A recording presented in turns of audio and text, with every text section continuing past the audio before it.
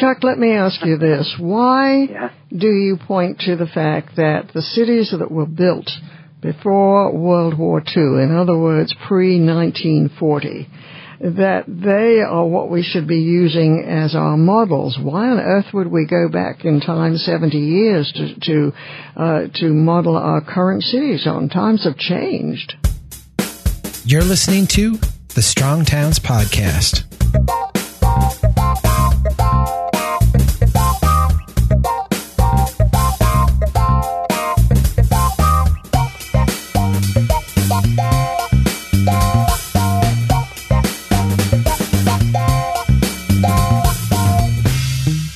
Hey everybody, this is Chuck Marone. Welcome back to the Strong Towns Podcast. Thanks for tuning in this week. Getting towards the end of the year here, and I want to start off by saying thank you to all of you who have gone to our website at membership.strongtowns.org and become a member of the organization. We are now in our third full year as a 501c3 nonprofit. Thanks to Jim Kuman, our executive director, who started this year. We're actually starting to build kind of a back office type of operation, if you want to call it that.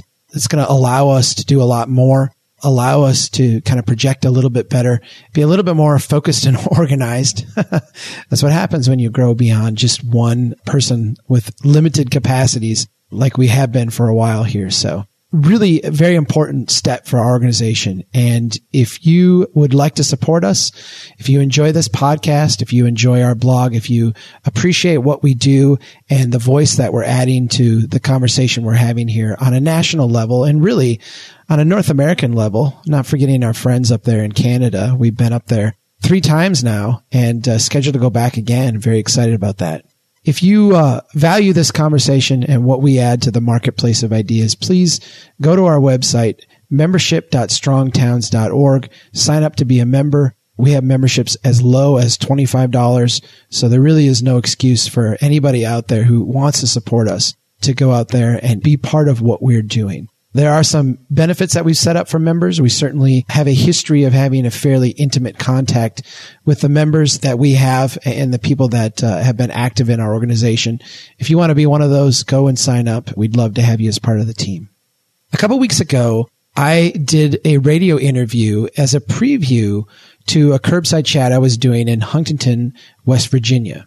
It was a very odd interview. And in fact, I've done, I don't know how many. I'm sure I'm in the hundreds now of radio and newspaper interviews over the years.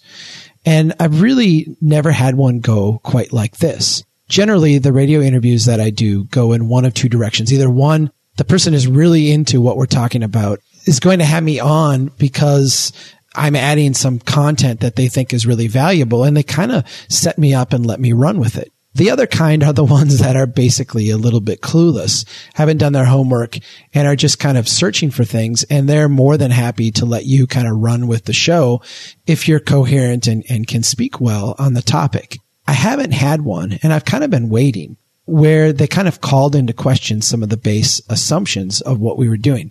This is that one. And as you'll hear in a minute, this is what Jim Kuman, our executive director, called a conversation with a mayor. The radio show hosts here were 2 former mayors of West Huntington. They have a radio show and started off a little bit offended by the notion that an organization would question what cities are doing. I'm going to let you listen to the whole thing before I make any more comments. After the little program here, I'm going to come back and pull out a few excerpts and chat about them, because I think there's a couple of really important insights when it comes to communicating the Strong Towns message, particularly to public officials, that we can glean from this. So this is the Tri-State Viewpoint is the name of the radio show. I'll let you listen to that now, and I'll be right back.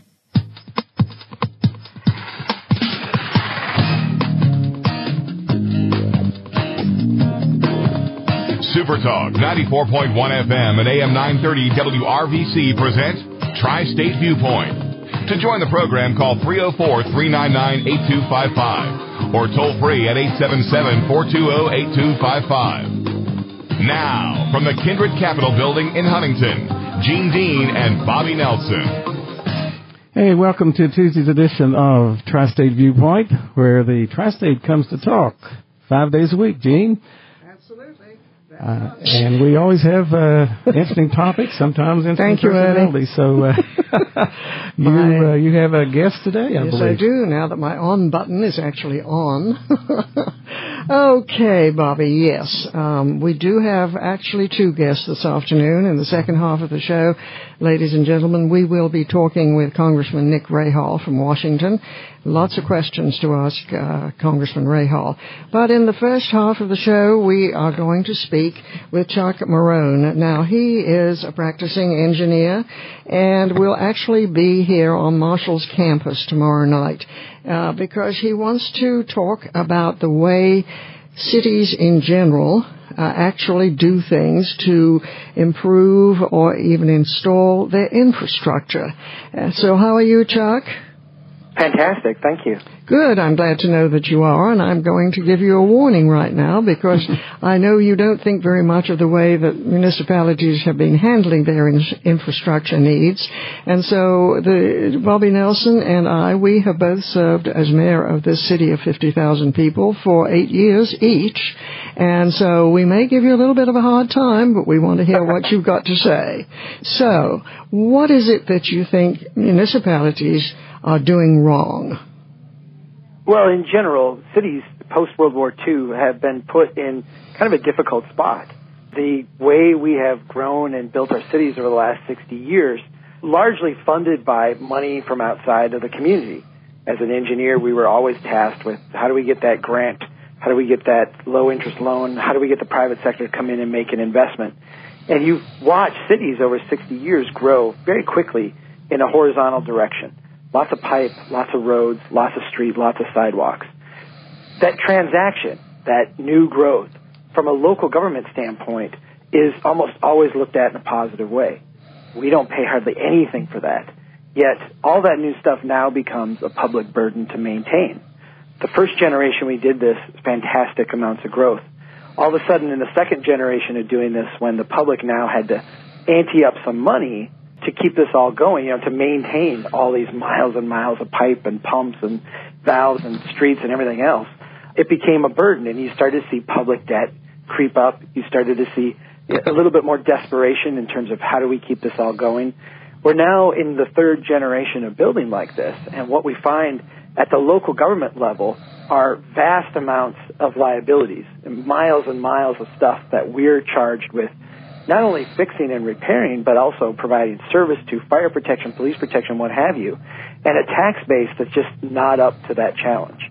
Well, now you mentioned horizontal growth. Well, the alternative to horizontal is presumably vertical, and that simply isn't possible in most municipalities, or at least small municipalities. So what exactly did you mean, Chuck, by talking about horizontal growth? Well, in very small cities, cities 10,000 or less. I live in a city that's 13,000. If you look at the historical development pattern of those cities, there was always horizontal growth. But at the same time there was horizontal growth, there was also modest vertical growth, and there was also a continuing intensification of the growth that was there. Buildings would be torn down and rebuilt, or they would be improved so that they had more value. What we've lost post-World War II is we've lost that incremental vertical growth and that incremental intensification, and we've replaced it with a hyper-horizontal pattern. But vertical growth is not always possible in a lot of areas. I mean, not physically possible. The tallest building in this city, for example, is only 15 stories high. And actually, that was one that was built many, many years ago. It's not a new building. So I'm still confused about horizontal versus vertical growth. From a vertical standpoint, we're certainly not talking about towers. I mean, you can go even to a very intensely developed city like Washington, D.C., and you've got a 6-story height maximum. You're not talking about needing to build huge towers and things that reach up to the sky. For most cities, the predominant post-World War II construction has been 1 story. All of your big box stores pretty much are 1 story. All of your strip malls are 1 story. Your ranch houses are 1 story. We have built a huge amount of stuff at 1 story. And not only at 1 story, but very spread out from each other, with huge distances in between. That's all distances that are not being supported by the current tax base. Hey, This is Bobby Nelson, the other mayor on the line here, and I have a little bit of difficulty understanding where you're coming from. You talk about a kind of a Ponzi scheme growth. You talk about post-development from World War II, which was 60-some years ago. What about the modern day where there is public-private partnerships, where bonds are issued, where infrastructure needs are met? If I read you right, cities would have to wait till they have enough money to do anything before they could really improve their infrastructure or replace it. As far as your last statement, that's certainly not true. I mean, there's a ton that cities can do. It's just at a very different scale. It takes money, though. You're talking about this, from what I get from you, you're interested in the bottom line, how the profit can be made from these development projects.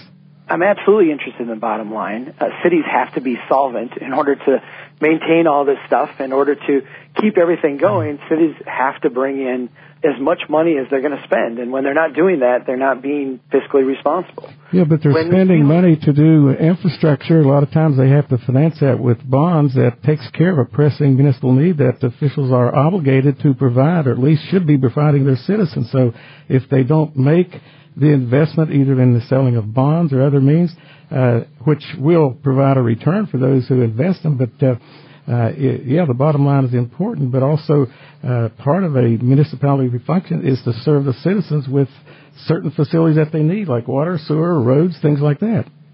Well, I think part of that is kind of convenient. I mean, I get what you're saying, but if you look at it, taking on debt is not an investment for the city. That might be an investment for an investor who buys the debt, but from a city standpoint, we have to pay that debt back.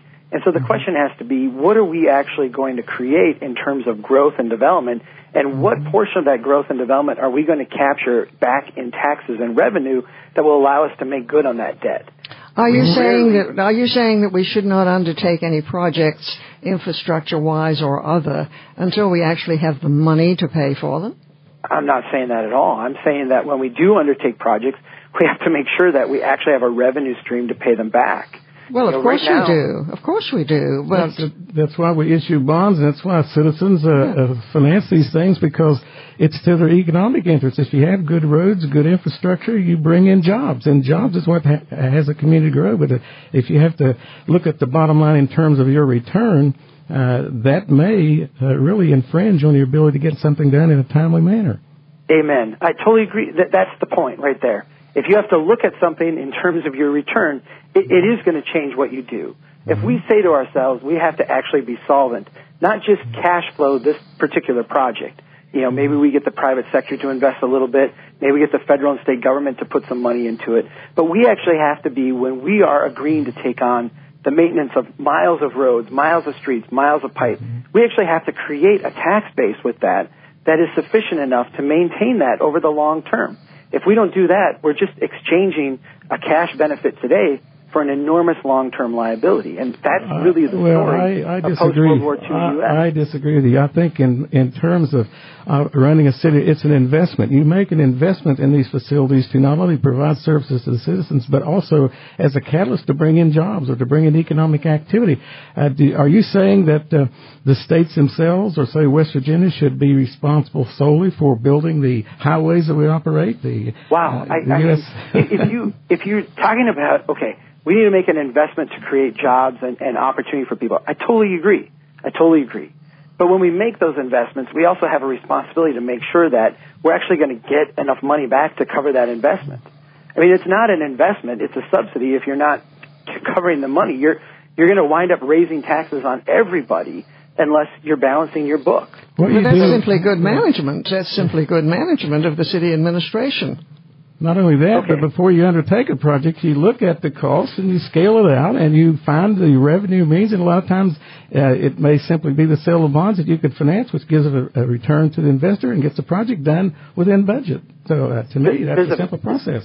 There's a huge difference between the first life cycle and the second life cycle.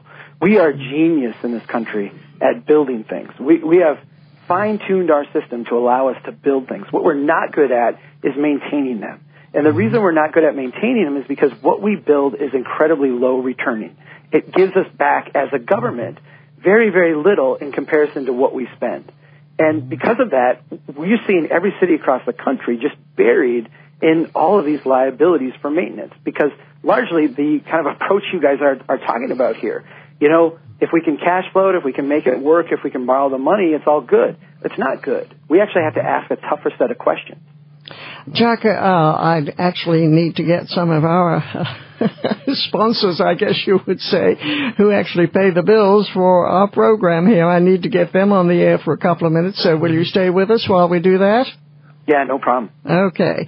Our guest is Chuck Marone, who will be here in Huntington speaking tomorrow night on Marshall's campus. And we have more questions for him. And, of course, if you'd like to call in and ask a question or make a comment, we are at 304-420-8255 or 304-399-8255. Stay with us. We will take a couple of minutes here for breaks, and then we'll be back on Super Talk 94.1 FM and AM 930. Now, back to Tri-State Viewpoint on Super Talk 94.1 FM and AM 930. Hey, welcome back to Tri-State Viewpoint. We have a guest on the show. His name is Charles Moran. Is that the correct pronunciation, Mr. Moran? It's close enough. Marone. Marone. Okay. You're good. Sorry about that. But, no problem. I just wondering, you have started out just blogging about this on the Internet, and that led to you establishing your own business called Strong Cities, which is like a nonprofit help organization. Do you have clients, cities? Do you provide a number of clients services? For example, have you approached the city of Huntington with your services? No. In fact, I did start out just blogging years ago. I'm a civil engineer. I'm also a land use planner. And I was working just in central Minnesota, where I'm from, started writing this blog kind of as my own therapy, just to see if there's anybody out here who is seeing things the way that I was. When you work for government, you tend to get into a silo as an engineer or a planner.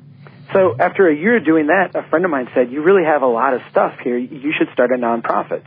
And with his help, we started this group, Strong Towns. Right now, all I do is write, blog, talk to people like this, and travel around the country and share this message. Well, I just read I just read a little bit about this on the story that was in the local newspaper. Yeah. But you come across to me like you're anti-government, especially the federal government, maybe state and local governments that don't know what they're doing. They don't know how to manage their money. They don't know how to take care of infrastructure. And so you got to get someone like you or some think tank group to come in and show them how to do things. That doesn't sit well with me. Well, I think that it's important to understand a couple of things. First, we're certainly not anti-federal government, but the federal government and the local governments do have very different long-term objectives. From a federal government standpoint. Do you believe in federal and state partnership? Do you believe that we can partnership with the federal government to provide the needs of the community? Absolutely. And do you think that the federal government is a good example for cities to follow? No, not at all. Okay. Just wanted to make that plain. Well, at the end of the day, cities have to balance their budgets. Cities have to be able to pay for the things that they commit to. And if they don't do that, you have a Detroit situation where lots of people get hurt, lots of people go without, and it's very, very harmful to communities. What about cities and states that are constitutionally required to have balanced budgets every year?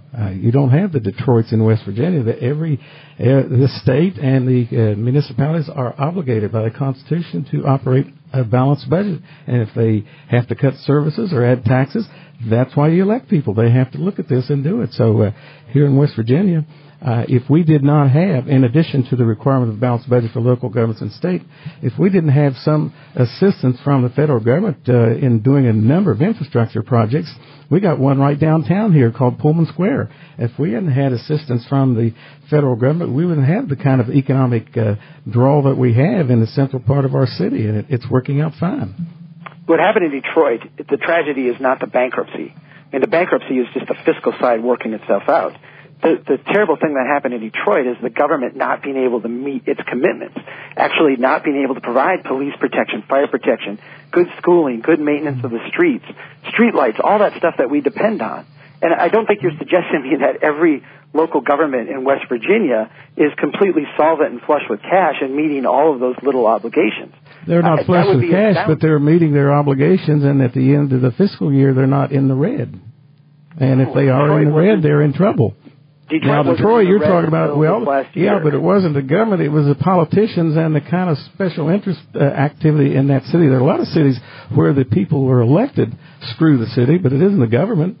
Well, Chuck, let me ask you this. Why do you point to the fact that the cities that were built before World War II, in other words, pre-1940, that they are what we should be using as our models? Why on earth would we go back in time 70 years to model our current cities on? Times have changed.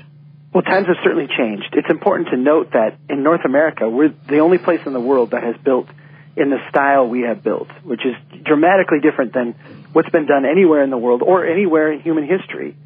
If you look at cities prior to the Great Depression, they were built on a foundation, a template, so to speak, that was financially really, really robust. In other words, for every foot of liability that the city took on, for every foot of street, every foot of pipe, every foot of sidewalk, there was enormous financial return created from that. That is the transformation that has changed today. When you look at the return that we get per increment of liability or investment that we take on, it is a tiny, tiny, tiny fraction of what we were getting prior to the Great Depression. I hope that when you're in Huntington tomorrow night to speak, and by the way, I believe, listeners, that meeting is at 6:30 tomorrow night, and we'll be on Marshall's campus.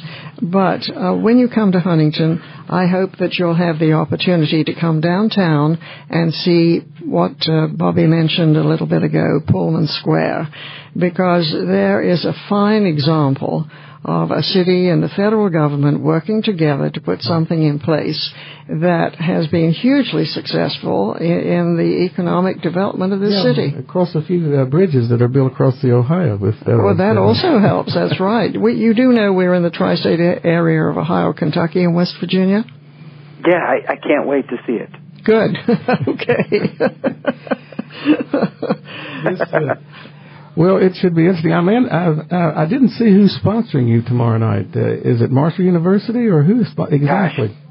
You know what? You're putting me on the spot, and I really don't know the answer to that one, so I apologize. Well, the person that we heard about you from is actually a man named Kit Anderson.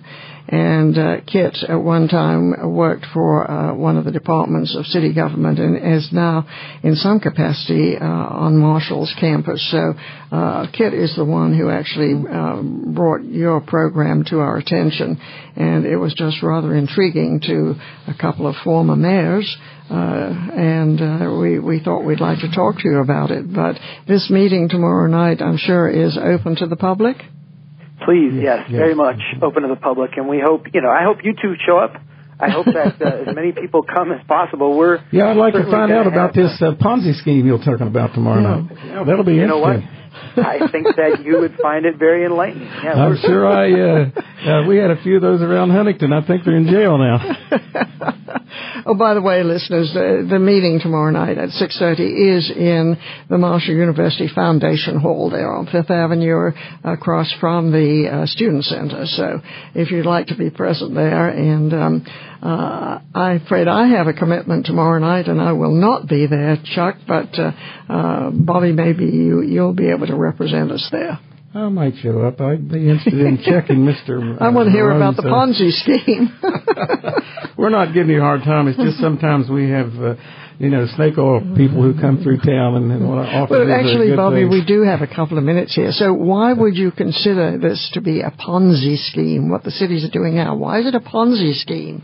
Well, in a sense, it has the mechanisms of a Ponzi scheme. When you get the immediate cash benefit of the new growth. You guys have talked about the federal project. I don't know this project, but I've seen, hundreds of federal projects across the country where you come in, you get the outside money, you build whatever it is, it's fantastic, you get growth, you get jobs, everything is great.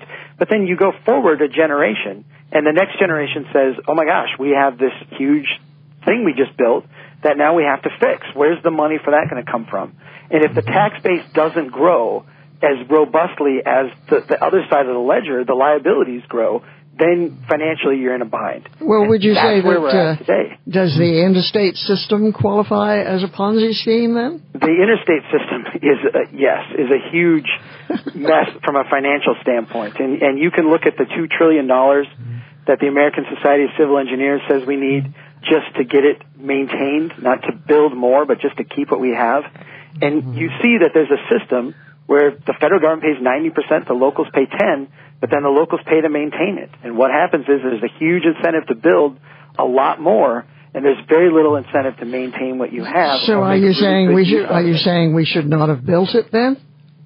I think we should have built the interstate system. I think we should have built it a lot differently, and we should have had some mechanisms that would have dialed back, in a sense, our appetite for continually building more and more and more when we got past the point where it was going to be financially productive. You know, Charles, West Virginia is known as a mountain state, and it was considered prior to the building of the two interstates that go through our town, our state, and the Appalachian regional system, we would have been all very, very inaccessible, which meant that economic development would have practically been nothing. So I thank God every day that we were able to get funds to do that, even if we pay 10% of the maintenance costs. Chuck, I'm so sorry, but our producer is telling us that we need to actually get off the air here, but we look forward to your visit tomorrow night, and thank you so much for joining us this afternoon. This is Tri-State Viewpoint, and we will be back with you right after news and weather with Congressman Nick Rahal. So stay with us. We'll be right back.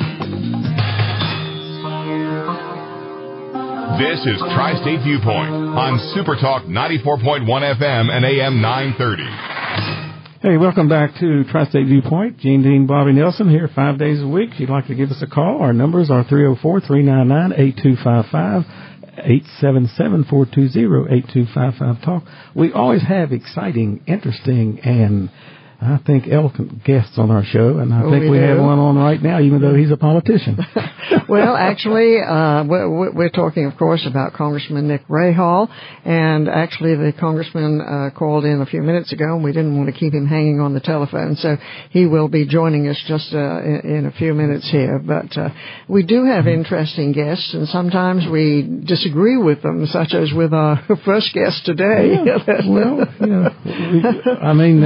we ask questions, they want to come on, or we invite them, and we try to be civil. I just don't buy what he's selling. Well, Gene, you and I had to deal with budgets and infrastructure improvements, and you find a way to get it done. And sure, a lot of these were built years ago, but bonds are sold, and people invest and get a return on those bonds. That's right. And a lot of times these are short-term projects that don't take long to construct, but they last for a long time. And sure, you're going to have some maintenance costs, but you consider that. Everything requires maintenance. Our homes, our cars, everything has to be maintained. For babies, you even have to buy new diapers every now and then. Maintain the baby. Well, it's an ongoing thing. Sure, that the cost of trying to maintain the infrastructure is, it goes up, but it's necessary. It's an economic investment. All right, that's it. For those of you that have not heard our conversation with an engineer video, I put it out about, it was 3 years ago. And it is these two digital bears talking back and forth. One of them represents a project engineer, and the other one represents just a citizen who is on this project, and the citizen has some questions for the engineer. The thing about this video is that the two of them are just speaking in completely different languages. They're both speaking English, but the language that they're using, the frame of references, their understanding of what's going on is so vastly different that when they're asking questions, they just are speaking right past each other. The person talks about the widening of the road, and the engineer says, we've got this clear zone here. And then the other bear figures out that the clear zone is actually their front yard. And they're like, well, I don't, want all the trees gone from my front yard. And he's like, well, that's what we got to do to be safe. The two of them talk right past each other. And I think the thing that is insightful about that video is just how you can have, in that case, an 8-minute conversation, in my case here on this radio show, an over 20-minute conversation with people, and be talking about essentially the same set of issues, but in a completely different realm, in a completely different context, and just speak right past each other. I want to focus in on 3 points out of this thing. And I apologize to all of you who I've done this before. I'm listening to someone on the radio and I'm answering the questions myself and I'm yelling about what they should have said. I'm sure there were a lot of instances where you were all listening to this going, Chuck, why didn't you say this? Why didn't you say that? I don't think any of it would have mattered. But I want to go back and I want to look at three kind of the overarching points that were brought up and try to talk them through and maybe develop some strategies for how we address people who approach things the way these two former mayors did. The first one has to deal with bonding. And the one guy brought up bonding many times. We'll just go out and get a bond issue. We'll just go out and essentially it's important to understand that what bonding is borrowing. It's the way cities take on debt. Cities take on debt to finance projects. Bonds are then issued. People buy those bonds. Businesses buy those bonds. Pension funds buy those bonds. And they pay a rate of interest to those investors. But for the city, it is the mechanism whereby they go out and take on debt. The city doesn't just go up to the bank and say, look, we're doing this $10 million project. We'd like a loan. Bank is just not going to do that. That's done on the bond market. Those are municipal bonds. I want to play one of the clips here that I think kind of captures this mindset the best. And then we're going to chat a little bit about it.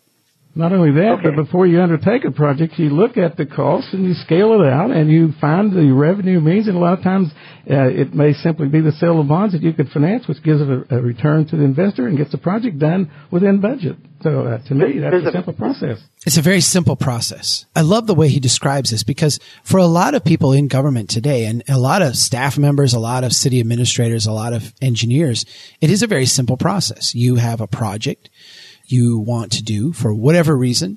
You go out and find a way to make it work. Maybe you get some state money. Maybe you get some federal money. But if not, you can always go to the bond market and essentially turn the cash you have on hand and the revenue stream that you're going to have over the next 5 years, 8 years, 15 years, 20 years. I've even seen 40-year bond issues. You turn that revenue stream into, the annual payment on a debt, bring all that money into today and be able to spend it on a project. Very simple process.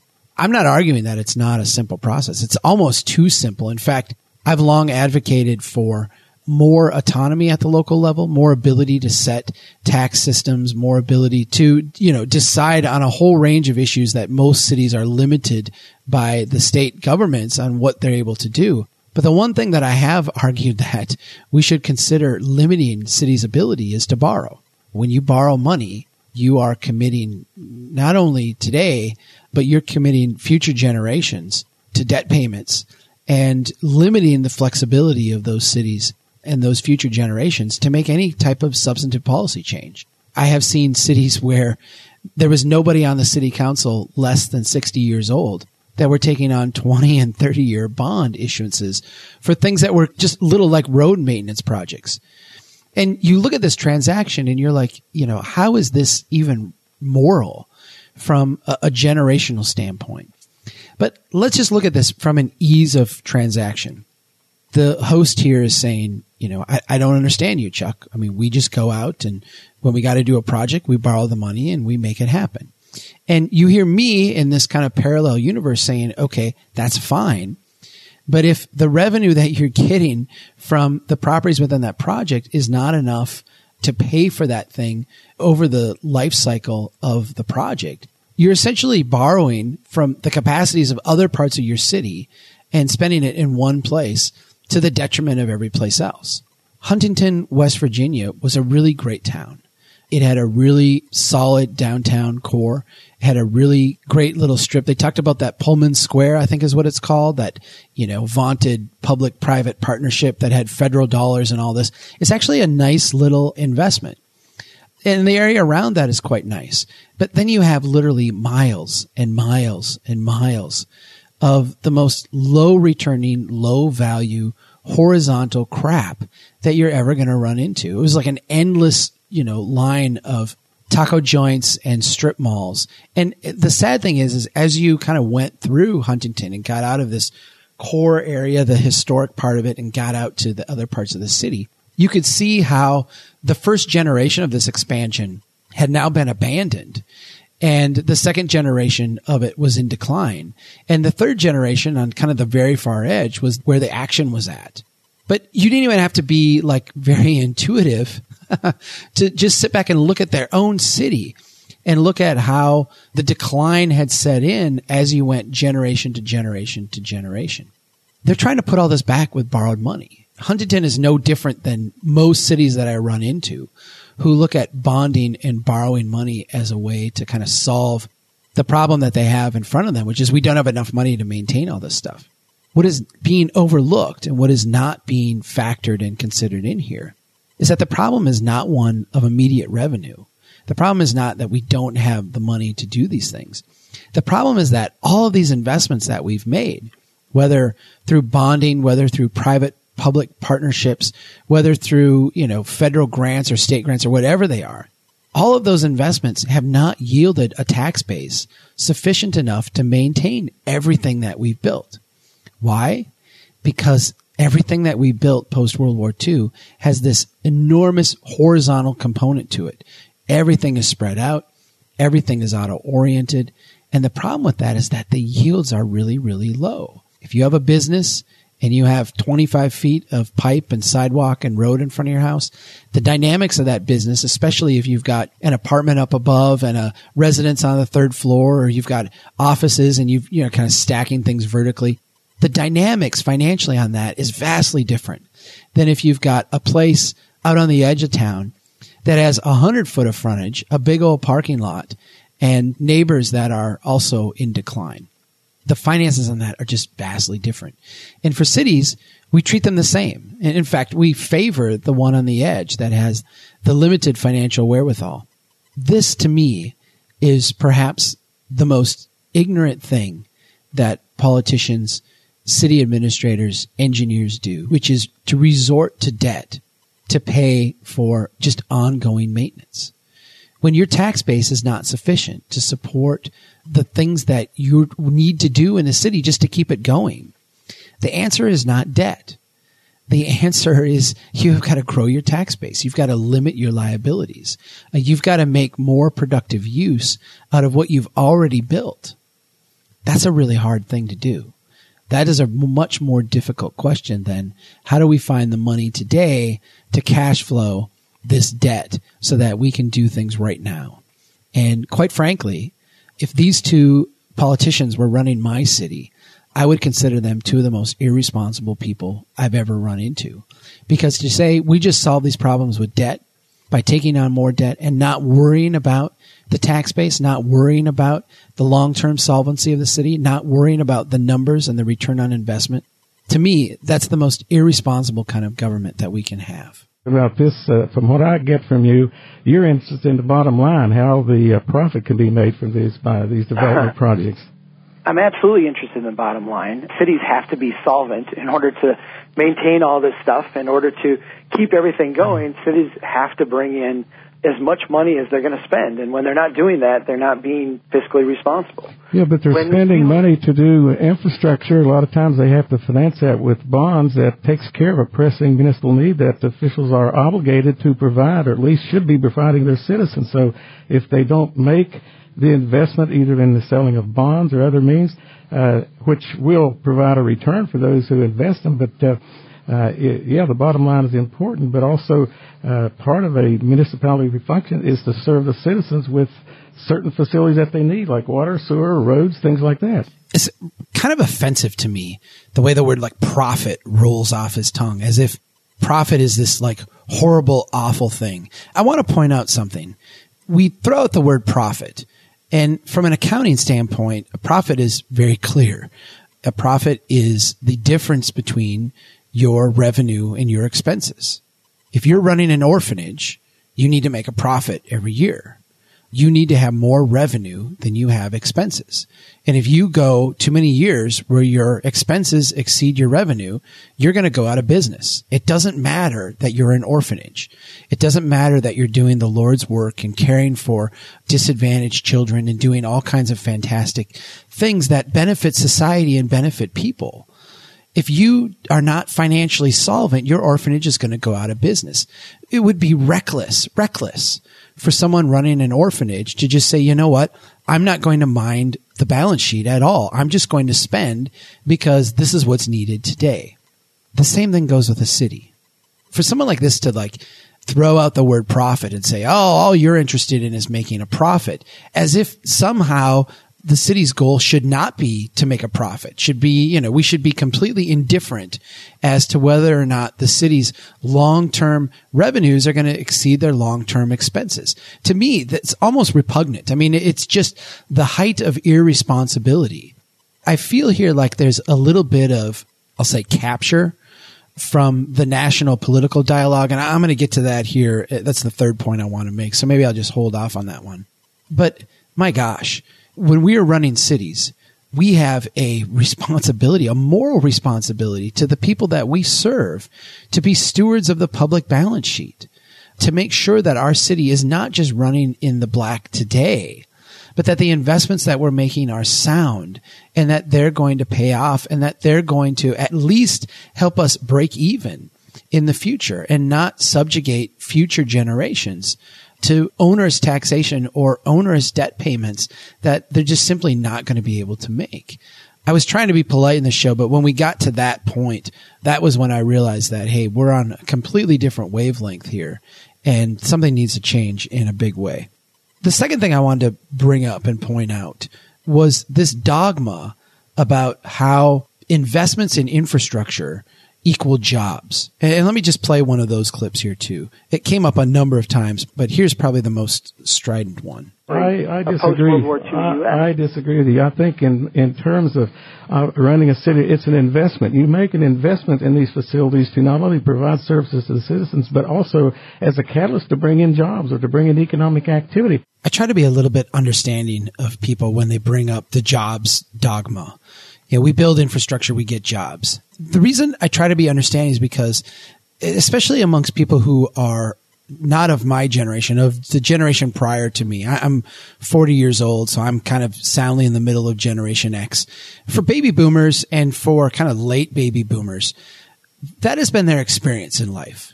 I've quoted Tom Friedman before, who wrote the book That Used to Be Us, kind of a trip down memory lane for boomers.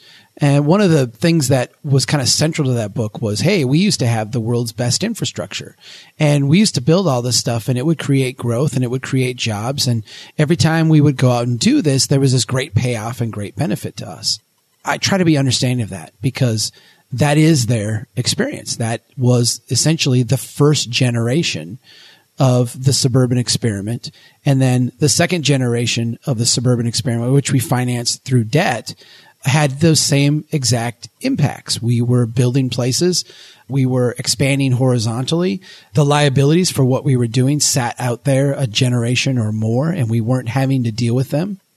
Everything was positive. This is the basis of the whole Ponzi scheme conversation that we've had here in the past.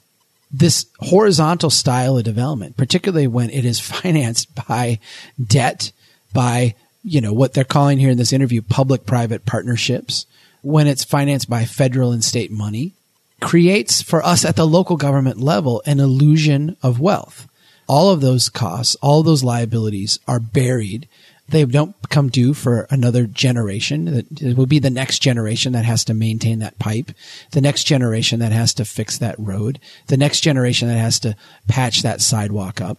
Today's generation gets it paid for largely by somebody else.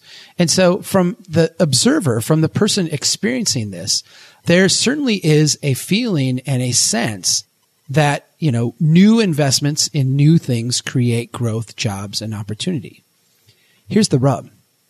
You go around Huntington, which again, I'll say, just reiterate, I really love the place. I mean, I thought it was a great city, especially the core. But you go around to the edge of Huntington and you start looking at this and my gosh, you've got to believe this like a zealot to not have reality kind of slap you across the face. This is what I ran into in my hometown as well, because I grew up with this same dogma. And in my early days as an engineer, I certainly bought into this and believed this. But when I would look around my own community, and it just didn't seem to be working out that way, particularly not over the long term, I started to ask myself questions. Now, my hometown here in Brainerd is suffering, Brainerd, Minnesota, but it's nothing like Huntington. We actually were wealthy enough here to tear down our stuff. In Huntington, a lot of the reasons why it's still such a great city is that they were too poor to tear a bunch of their stuff down. And so you've still got some of these great old buildings that are still there that are now in one stage or another of being reused. You still have these great old neighborhoods, some of the places that are boarded up, but these houses that are boarded up are just gorgeous. I mean, brick fronts, 2.5, 3-story, big, expansive structures, just gorgeous, gorgeous places that, you know, are abandoned or not being used or are being underutilized, that certainly form the foundation of a really strong tax base.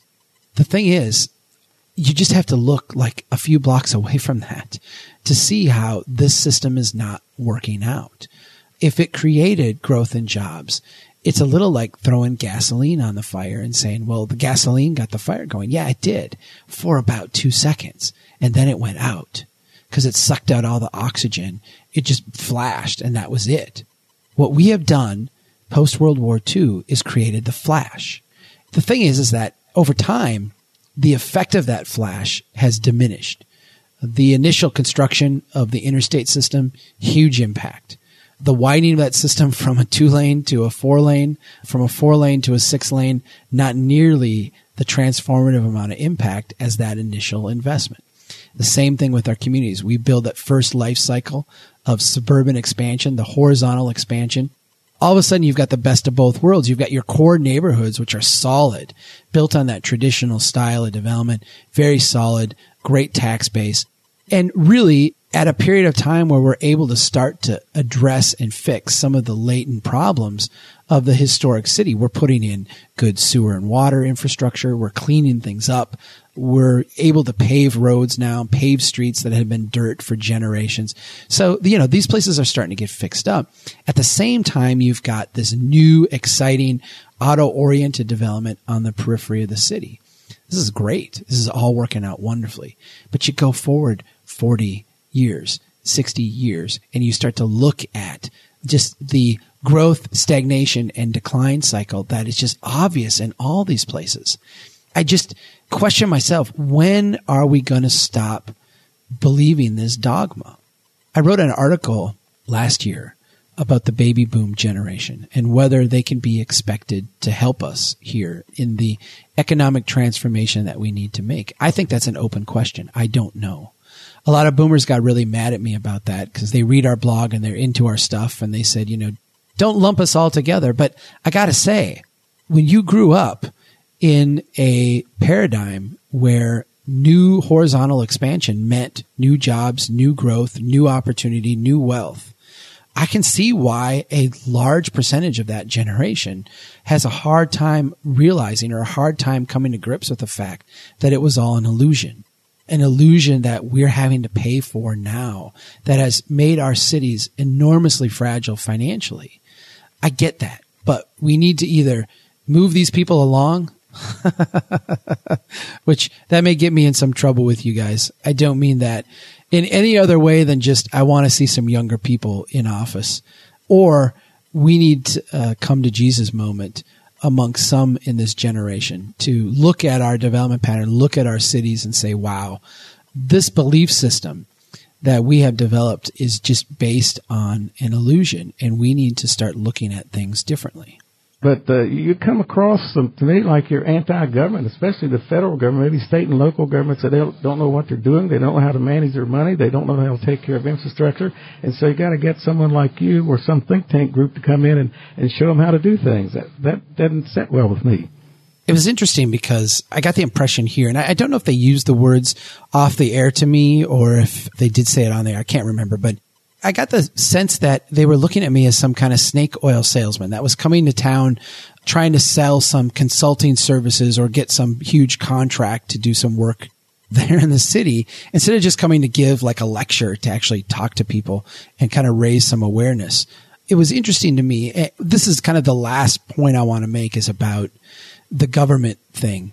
This whole, you're anti-government. And at one point, Gene Dean asked me, the federal government, are they a good example? In fact, let me play that clip because I thought that was just like a preposterous thing to ask. Do you think that the federal government is a good example for cities to follow? No, not at all. Okay. Just wanted to make that plain. I am a political person, and I do understand politics and follow politics to a degree, although less today than I did even 5 years ago. When it comes to the work we do here at Strong Towns, I am sometimes kind of tone deaf to the political dogma. After my appearance here, they actually had their local congressman on who is a Democrat, and they were railing on him for not being boisterous enough in support of the Obamacare. I guess this congressman actually mentioned that maybe there should be some changes to it, and they were rather upset about this. It became apparent to me that they were approaching things from, I'll say, a dogmatically left side of the equation. I've never been asked a question like that one before. Do you think the federal government is a good example for how local government should operate? And I'm trying to even create a paradigm in which to answer that. I mean, do you mean the budget gridlock part of the federal government, or the spend far more than you take in part of the federal government, the lack of focus, the tying up the budget in long-term commitments and entitlements, the lack of flexibility, the, partisanship? I guess I'm not sure what part of the federal government that was meant to talk about. Let me just say this. I have a council member here in my hometown that just can't stand me. It's kind of sad because really at the local level here, we probably, if he would just get over his dogma, he'd probably really like what I'm saying and what I'm doing. His wife has actually told me, just keep working on him. He'll come around. I know what his hang-up is, though. His hang-up is that he looks at me as a Republican, as a conservative. And because of that, he puts me in a certain box.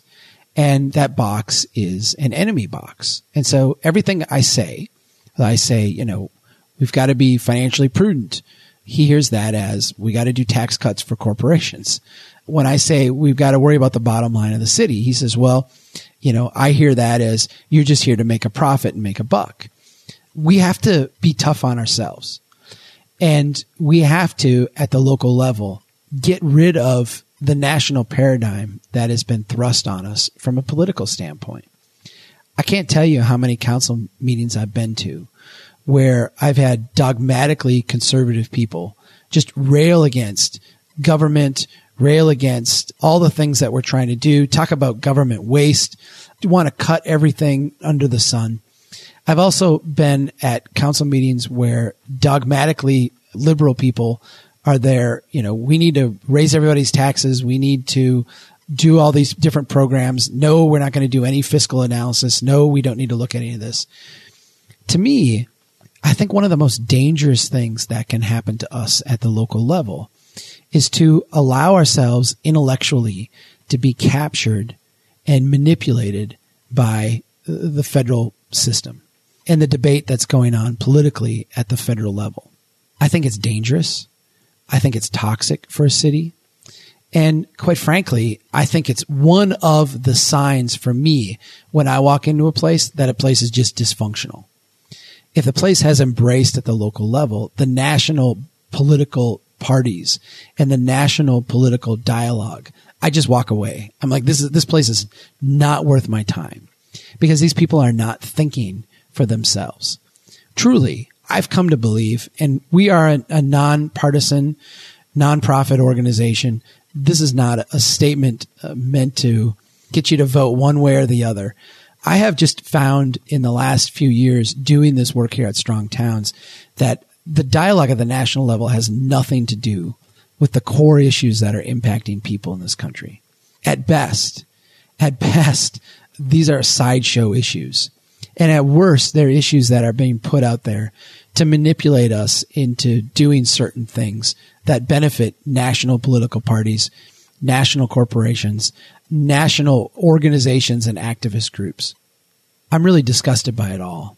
Part of the reason why I kind of struggle with this is, and didn't really know how to address these questions is because it's completely irrelevant to what we're doing at the local level. I have people all the time ask me, Chuck, you need to get involved in politics. You need to start a political action committee. You need to start lobbying. You need a presence in Washington, D.C. There can't be anything more anathema to what I'm trying to do and what I see as a vision for not only the future of this organization, but the future of for just myself and this country. it would be the worst possible thing that we could do, would be to get bogged down in all of that. That being said, let me give you, in closing, a little bit of my own personal political philosophy, kind of as it ties into what we're talking about here at Strong Towns. My family, we're communists. In my family situation, we are all for one and one for all. We take care of each other. When someone has some needs, we make sure that those are addressed. When someone is hurting, we help them. When someone needs a helping hand, we reach out. I don't make my children do certain things in order to get food or clothing or shelter. They're just given that regardless, because we are a family and we live communally. I think that most people are that way in their own families. When you get to the block level, my neighbors directly next door, directly across the street, we help each other out. If somebody has a broken leg or an injury, we may go over and snowplow their driveway for them. If someone's out of town, we'll keep an eye on their place. When the kids are out messing around in the neighborhood and up to no good, we let each other know. The other day, my dogs got loose, and my neighbors helped track them down.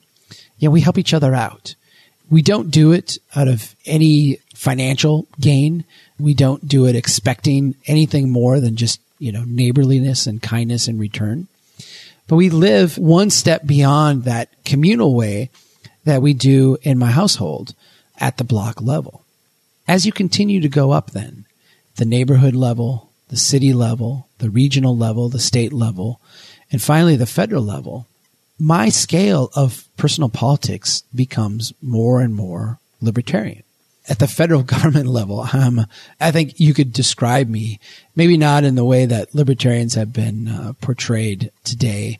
I'm certainly not a dogmatic libertarian, obviously, but I tend to support policies that I think would be labeled more along the lines of a libertarian. I would like to see a minimalist federal government. I'd like to see minimal regulations, minimal intervention. I'd like to see a government that protected individual liberties, protected opportunities, and did far more to protect people than to regulate people, with all of those things kind of inverted down to the local level. I've said many times that our tax code is completely inverse. At the local level, we have the simplest tax code you can find. Cities are allowed to do 1, 2, maybe 3 different types of taxation. It's very simple. It's very blunt kind of an instrument. But at the federal government level, you've got tax codes that run into the thousands and thousands of pages with monstrous exceptions here and there and all these different nuances carved in. That should be completely inverse.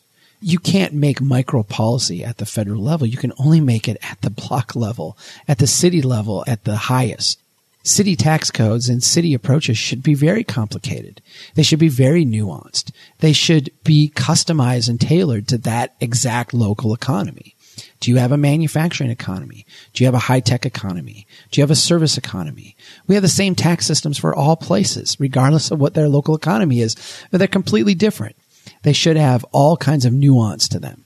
But at the federal level, we have a national economy. We should be able to have a very simple system, a very easy to understand, a very fair, a very pro-competitive, and, not subject to manipulation kind of system at the federal level.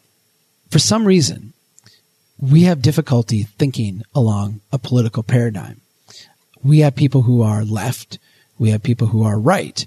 And they are left at the federal level. They are left at the local level. They are right at the federal level. They are right at the local level. Really, I don't think that's the way most people are. I really don't think that's the way most people are. I don't think that is the way we have historically been. I don't think that's the country of Jefferson and the founding fathers and the people who, wrote our Declaration of Independence, Madison putting together the Constitution. They certainly looked at the town hall meeting as the place where all the action would be. I embrace that. And I really do think one of the large dangers we've gotten into post-World War II is we become seduced by the capacity of centralized systems to accomplish a lot in a very short period of time. And I say seduced by that. It's a reality that centralized systems can accomplish a lot in a very short period of time. But what happens over time is that they become very fragile. They become self-reinforcing. They do not become self-correcting. And you get systems that, as is our current development pattern, incredibly, incredibly fragile. We now have policies, and these two yahoos I was on the radio show with talked about this. Without the federal government, we wouldn't have this Pullman Square project. We wouldn't have all these great things going on. We wouldn't have the interstate system, which is total BS. All of that is. You look around at Huntington and you look at all the things that are still there that were built before the Great Depression that are just amazing. And you're like, okay, you tell me this was a bad place before? I don't buy it. I just don't buy it. I think as strong towns advocates, we need to be prepared to, I don't want to say engage politically, because you're never going to find me standing up saying support this party or support that party, or you're not going to find me getting all enthusiastic about federal elections, what goes on in the U.S. Congress, etc. But I do think that we have to be politically involved. Our role maybe is not to be a moderating force. I mean, I don't think anybody in my town here would call me a moderating force, but the pragmatic force, the one who is not bound by the left-right paradigm, not bound by the generational dogma, not bound by the standard limitations of thought that persist today within our municipalities. We have to be the ones to stand up and get beyond that. I know that's easier said than done, and maybe that can be a New Year's resolution for me, a New Year's resolution for all of us listening here today, to be that type of person within our communities. I don't have any problems. I think a decade ago when I strongly identified with the Republican Party, which I haven't for quite a while, a decade ago, I would have had a very hard time at the local level interacting with and understanding someone who identified strongly as a Democrat. Today, I have no such qualms. And I have no such qualms talking to people who identify themselves as Republicans. What I have difficulty with are people who dogmatically cling to those beliefs. These questions from these two questioners out of Huntington: do you think the federal government is a good role model for us? My gosh. The entire system is the worst possible role model we can have at the local government level. So let's be the change. Let's be the people that break out of that. Let's be the group that rises. I don't want to say rises above politics like it's beneath us, but is the force within our political discourse that is not bound by the dogma of either party. Let's be those people. Let's be that change. Thanks, everybody, for listening to the podcast this week. We are going to be taking a little bit of a hiatus here around Christmas. I'm not sure if this will be our last one or not, but I always take a little bit of time off at the end of this year. So wherever you're at, whatever you're celebrating, please be safe, have fun, and I hope you have a warm embrace of the people that you love and care about. Take care, everybody, and keep doing what you can to build strong towns.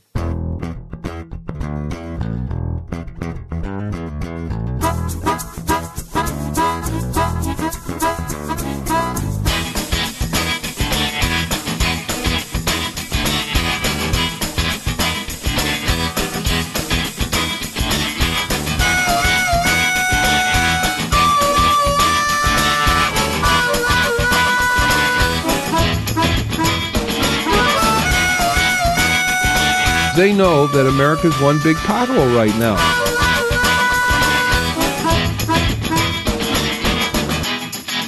Chuck Marone, this has been fascinating.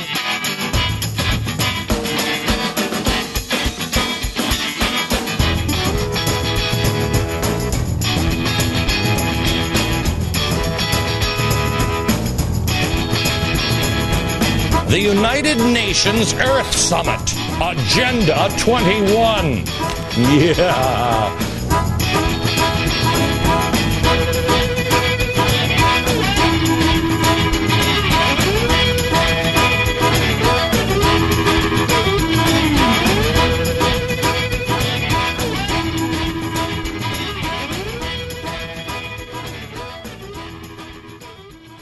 I have a little bit of difficulty understanding where you're coming from. You talk about a kind of a Ponzi scheme growth. You talk about post-development from World War II, which was 60-some years ago. What about the modern day where there is public-private partnerships, where bonds are issued, where infrastructure needs are met? If I read you right, cities would have to wait till they have enough money to do anything before they could really improve their infrastructure or replace it.